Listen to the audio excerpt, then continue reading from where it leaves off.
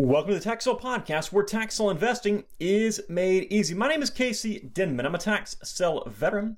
I am the leading tax sale expert. I'm the author of the Tax Sale Playbook, founder of the Tax Sale Academy, and I am your host right here on the Tax Sale Podcast. Thank you so much for joining me on today's podcast episode. As always, these podcasts are completely free through and because of the Tax Sale Academy, which you can learn more about by visiting taxsaleacademy.com.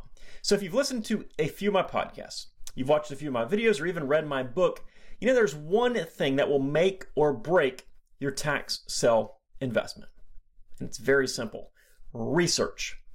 I know that I can sit here and I record more videos about how I bought a property for $8,000, turn it into $76,400, or how I bought a property one time for literally 1 cent and turned it into $1,195 within 2 weeks. Those types of videos always get tens of thousands of views, lots of attention, and people love them. But that simply shows the result. It does not show the process. It doesn't explain how I got there. I actually consider those more entertainment than educational. Here's the deal. Those types of videos do not exist without knowing how to research properties. And if we take it a step farther, it's not just research alone. I come across those deals simply because I've researched so many properties and I've attended so many auctions. I've literally researched millions of properties over the course of my 20-plus year career. To most people in this business, research sounds like a word that requires substantial time investment. I even get newbies that want to hire a whole bunch of VAs that they found online to research properties for them when they shouldn't be. In fact, until you're investing well into the seven figures, you should be doing just about all the work yourself. The trick is to just knowing how to do it properly. Tax sale research does not require spending 5, 10, 15 minutes on every single property. If you're spending that much time on each property, you are absolutely 100% doing it incorrectly. If you want tax sale success, here is the big secret. Learn how to research accurately and efficiently. It's as simple as that. I know it's not exciting. It's not sexy. It's not something you go out and brag about to your friends to tell them how good of a tax sale researcher you are. But if you want to find the deals that you can brag about, you must learn how to research accurately and efficiently. Let's talk about how to do it efficiently today. When you're looking at a tax sale list, the majority of the properties that you're looking at on that list are not going to be worth bidding on for a variety of different reasons. Maybe they're junk properties. Maybe they just don't fit your investment objectives. Let's say out of 100 properties on a tax sale list, you might find 20 or 30 that you actually want. That means, let's say 80% of those properties you do not want.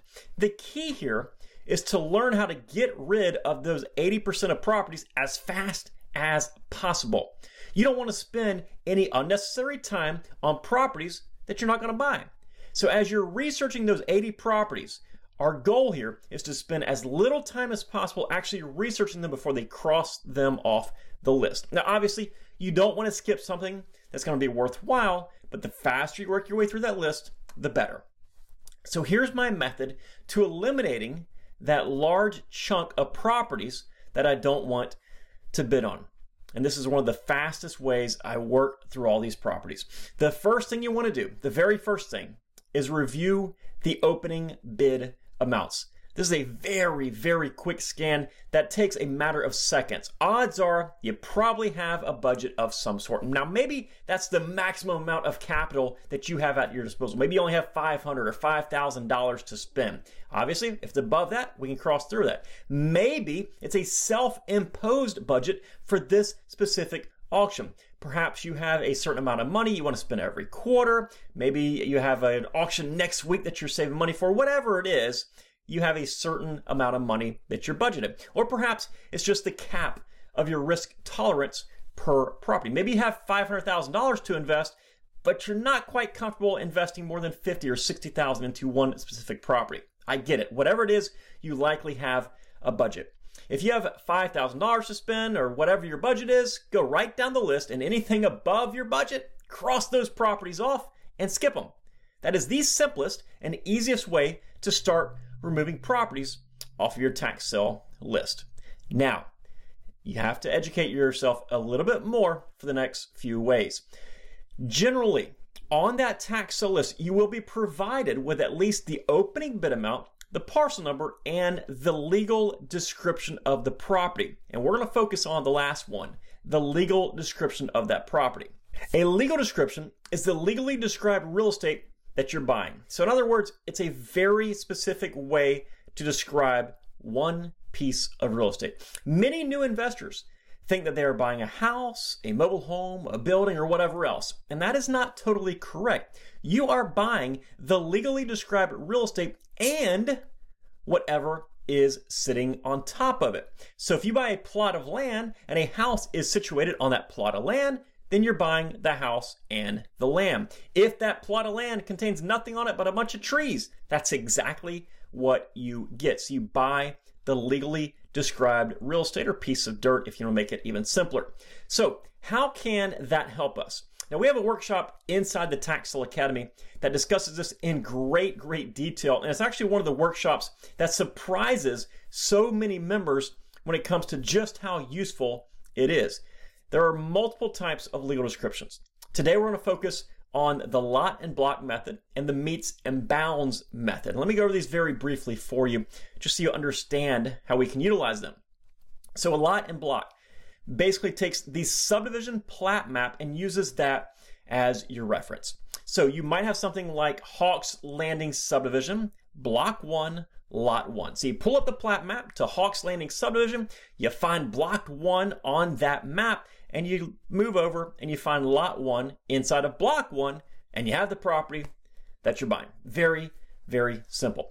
The second way that we're going to discuss is the meets and bounds description. This is a measured description. It's a little bit more complicated, but the easiest way to describe it is, suppose you have a starting point, a reference point, a point of beginning. And that's typically going to be somewhere near the property, but not usually on the property. From that point of beginning, from that reference point, you're going to be directed a certain direction for a certain length of measurement, like, head due east for 90 feet, for example. And then you'll start measuring one direction and another direction and another direction until all your lines connect and you have the property drawn out utilizing that measured description. Now, the specifics don't really matter for the purpose of this episode, but I do want to discuss both just so you know what I'm about to suggest and how it makes sense. Now, inside of those legal descriptions, you will find major clues if you know how to read them correctly. This takes a little bit of time to study, but something that I always look for are certain buzzwords, fractional values, and exceptions. Let's go over a few examples. Let's say you're back in Hawks Landing subdivision. It says Hawks Landing, block 1, lot 1, E 5 feet. That stands for block 1, lot 1, east 5 feet. So what that means is you get the easternmost 5 feet of lot number 1 in block number 1 in Hawks Landing. So you have a 5-foot strip of land, which is likely an easement, which is not uncommon to see at tax sales. So if you miss those two simple characters, east 5 feet, well, you're going to be buying an easement instead of the lot you thought you were purchasing. How about another one? Block 1, eastern 1/2 of lot 1. So for example, in this one, you're buying the eastern half of lot number 1, which might or might not be a big deal depending on the lot size and the county's restrictions. Another example, block 1, track 1, WRA. That stands for water retention area. You're buying a pond. Another example, block 1, green space, or block 1, conservation area. That means you're buying property that has been designated as a conservation area or as a green space. In other words, it is never going to be buildable or usable. Or maybe it's a measured description and you read it all and the numbers are very small. Every single number is small, such as from the point of beginning, you go south 4 feet, east 3 feet, north 4 feet, west 4 feet. That means that property is 4 feet by 3 feet wide, or 12 square feet. Now, obviously, if you didn't catch all those different directions and numbers and stuff, the point is, if you're looking at a legal description and everything is very small, or it has all these little exceptions, or it has something that just stands out to you, that's going to be a massive, massive red flag. Now, once you've learned to read those legal descriptions, which you can do by simply taking the time to go online and study legal descriptions, or if you're in the academy, obviously make sure you go through that workshop. But once you learn how to read those legal descriptions, you can immediately knock off a number of properties with a very, very quick 1 or 2 second glance. Now, the next part of utilizing those legal descriptions involves the subdivision name, if it has a subdivision that it's located in. Now, if you've researched the market like you should have, you've researched the area that you're investing in, you likely know the best areas. So what you can do is you can take that subdivision name, type it into Google, and get an idea of where that subdivision is on a map. From there, you can immediately remove the property if you know it's in an undesirable area or simply an area that you don't want to invest in. The idea here is eventually, if you're familiar with the area enough, if you become familiar enough with the area, you'll be able to simply take a look at the tax sale list, go down the legal descriptions and say, okay, in this subdivision, I do not want to invest. I cross it off. This one I do. You circle it and you dig deeper into that one. But the entire idea here is to be able to look at the subdivision name, go through, cross properties off very, very quickly with maybe a half second or a 1 second glance. That is how you become efficient. So what if you have a tax sale list that has an address on it? A few tax sale lists do.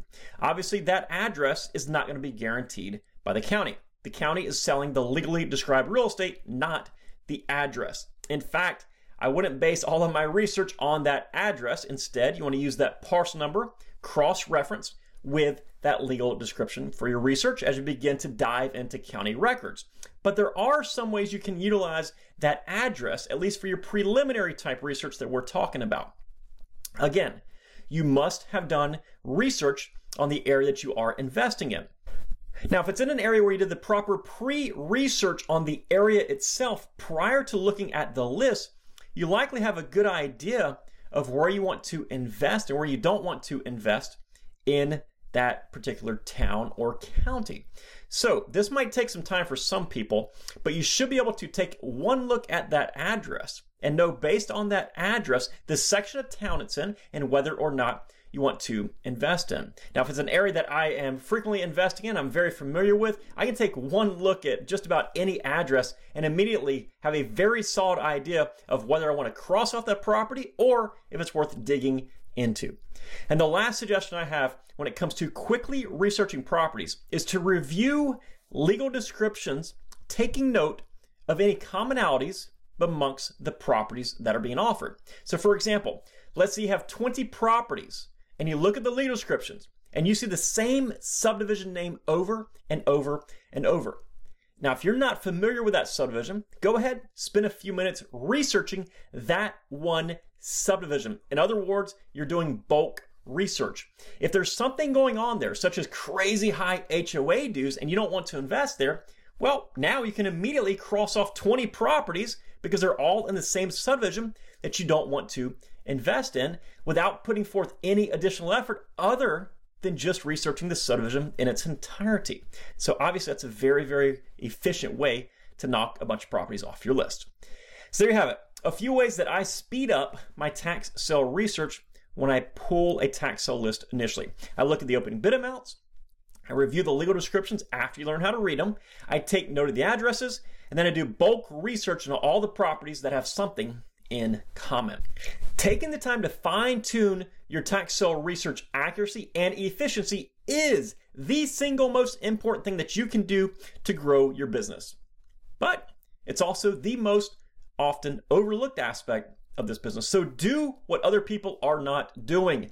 Learn how to research accurately and efficiently, and you will see success as a tax sale investor. Not only will you be able to make better investments based on your accuracy, but that efficiency will help you see more properties auction off, which will greatly increase your chances of success simply because you'll be ready to take advantage of more opportunities than the investors who are spending 10, 15 minutes on every single property. So learn how to research accurately and efficiently. And if you stick with it for the long term, you will see success.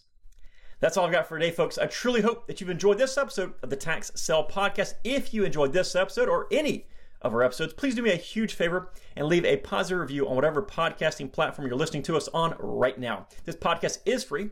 I don't charge a listening or membership fee or anything like that, but your reviews really help us out and might even serve to pay it forward to somebody else who learns about this business simply because you took the time to tap a 5-star review or leave a positive feedback comment. And as always, if we can be of any additional help, be sure to check out our website at taxsellacademy.com, where we offer our most comprehensive step-by-step tax sell training through our academy.